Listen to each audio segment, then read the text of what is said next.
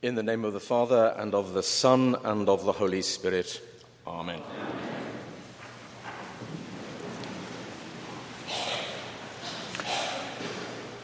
First of all, can I say a big thank you for your welcome here today. It really is great to be here. A great privilege, a great honour. Thank you. And greetings to you from St. Albans Cathedral in England.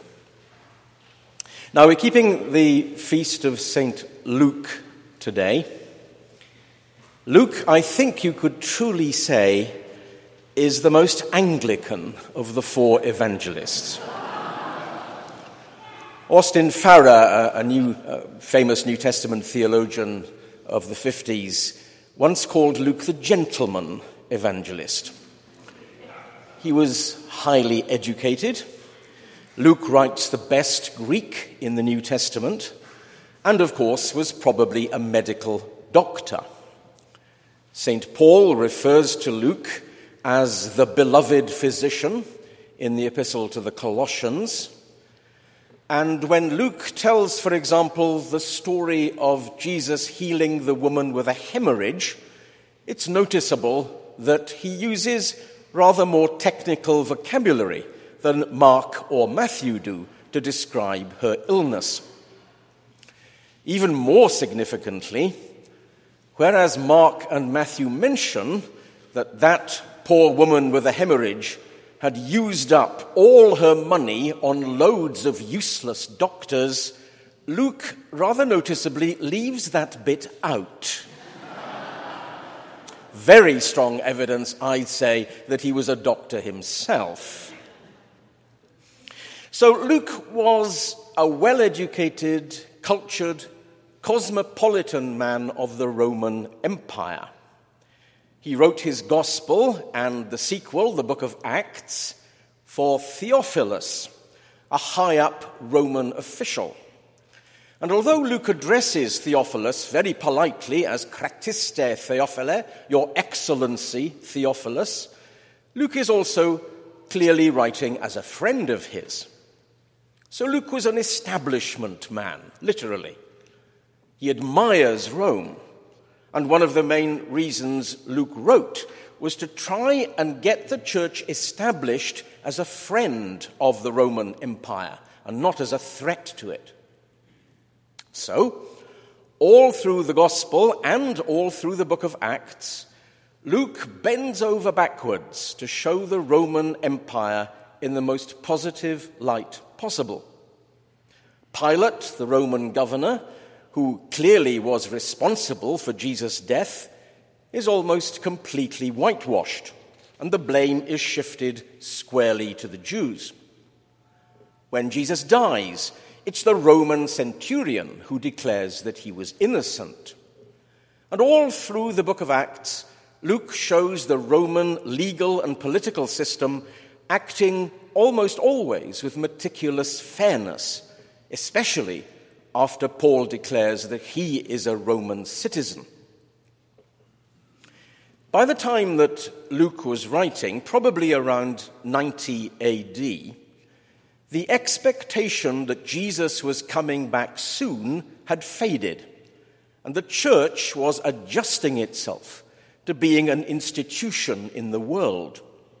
The church had to adapt itself to political and social realities, and you can see signs of that adaptation all through Luke's writings.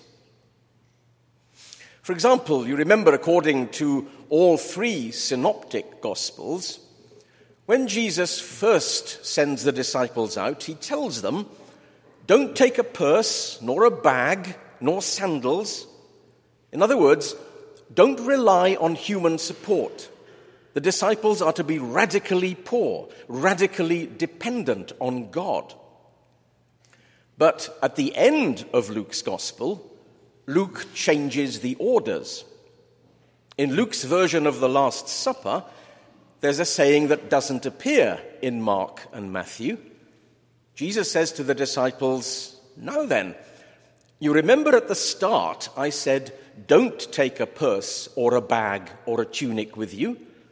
Well, now I'm telling you, take a purse and a bag and a cloak and a sword as well. In other words, Luke's Jesus is saying, you're about to go out on your own into the real world now, and you have to survive. Hold on to your ideals, yes, but also be realistic. You're going to have to compromise. Being radically poor and radically pacifist won't work. So take a purse. You'll need to deal with money. Take a sword. You'll have to deal with violence. You'll have to get your hands dirty. Or take another story that again you only find in Luke. The parable of the dishonest steward, one of the strangest stories in the gospel. You remember the story? The dishonest steward is the one who fiddles the books when he loses his job, so that he can get in with his master's creditors by cutting the amount they owe. The steward is dishonest, and yet, at the end of that story, the master praises him because he's been shrewd and realistic. The punchline of the parable is, make friends with unrighteous mammon, unrighteous money, while you're on earth, so that in the end they will let you into heaven. In other words, the lesson of that parable is, yes, money is unrighteous, compromised, rather dirty stuff. But in this life, you can't avoid dealing with it. So at least use it for a good purpose, even if to some degree you're bound to be tainted by it.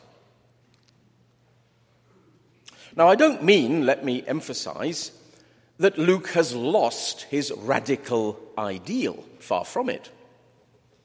After all, it's Luke who gives us the Magnificat, which says that God will put down the mighty and exalt the humble, feed the hungry and send the rich away empty. It's Luke's Jesus who says, blessed are the poor. Not blessed are the poor in spirit, as in Matthew, but blessed are the poor, full stop. And Luke adds, for good measure, and woe to you who are rich. It's Luke, and only Luke, who gives us that story of the rich man and Lazarus, the beggar at his gate, with its plain threat in the punchline that the rich are going to hell. And it's Luke who tells us, in the book of Acts, that the early church was a communist institution, a church that held all things in common. And you remember, Luke reinforces that with that little story of Ananias and Zechariah, who are struck dead on the spot when they try to keep some money back for themselves.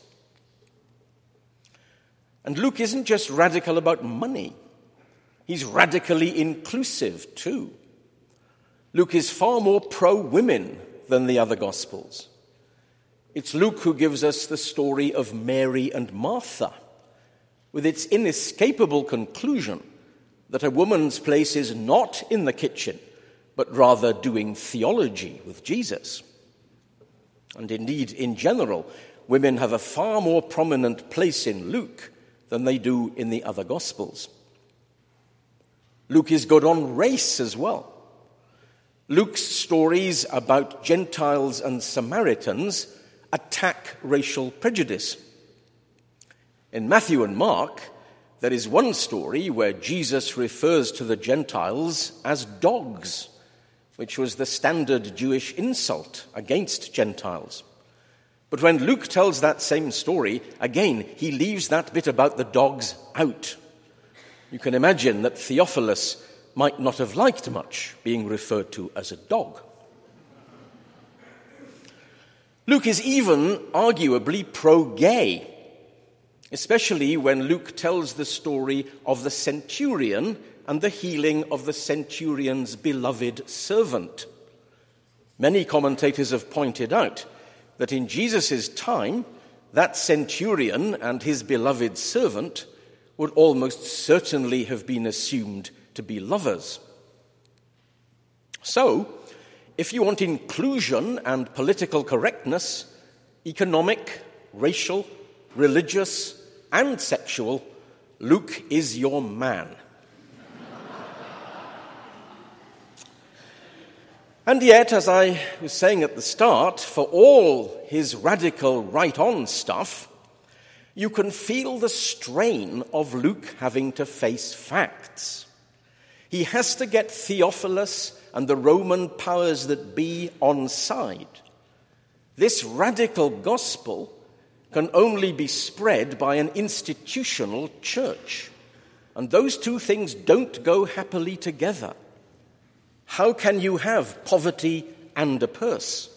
How can you be a pacifist with a sword? So Luke really is, I think, an odd mixture. He's an establishment man and a revolutionary all at the same time.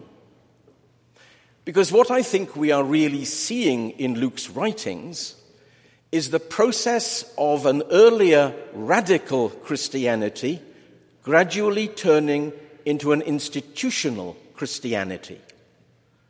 Luke's work is the work of a revolutionary who is now quietening down into a tolerant, middle-aged, middle-class intellectual, a bit like an aging hippie who finally has to come to terms with a job and a wife and the kids. Or perhaps like a fiery, radical left-wing priest who is eventually neutralized with a cathedral canonry.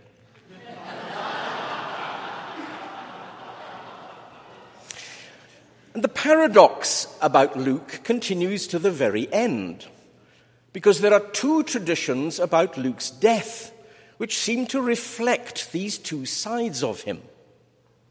One tradition says that Luke died peacefully, unmarried, at a ripe old age in Ephesus, which makes him sound like a comfortable clerical bachelor in Brighton. But the other tradition says that Luke was beheaded as a martyr in the persecution under Domitian. Now that, of course, would be rather better, because it would show that Luke never did really lose his principles and was willing to stick his neck out, literally, when the crunch finally came.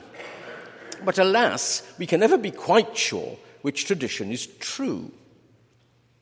And meanwhile, of course, we have to get on with the same dilemma ourselves. Which side of Luke are we most like? The radical Christian, wanting to change the world, putting down the mighty from their thrones, championing the poor and the people on the margins? Or the conventional establishment Christian, cheerfully compromising with the status quo and the powers that be? Perhaps, like Luke, we are all a bit of both. But which will we be when the crunch comes for us?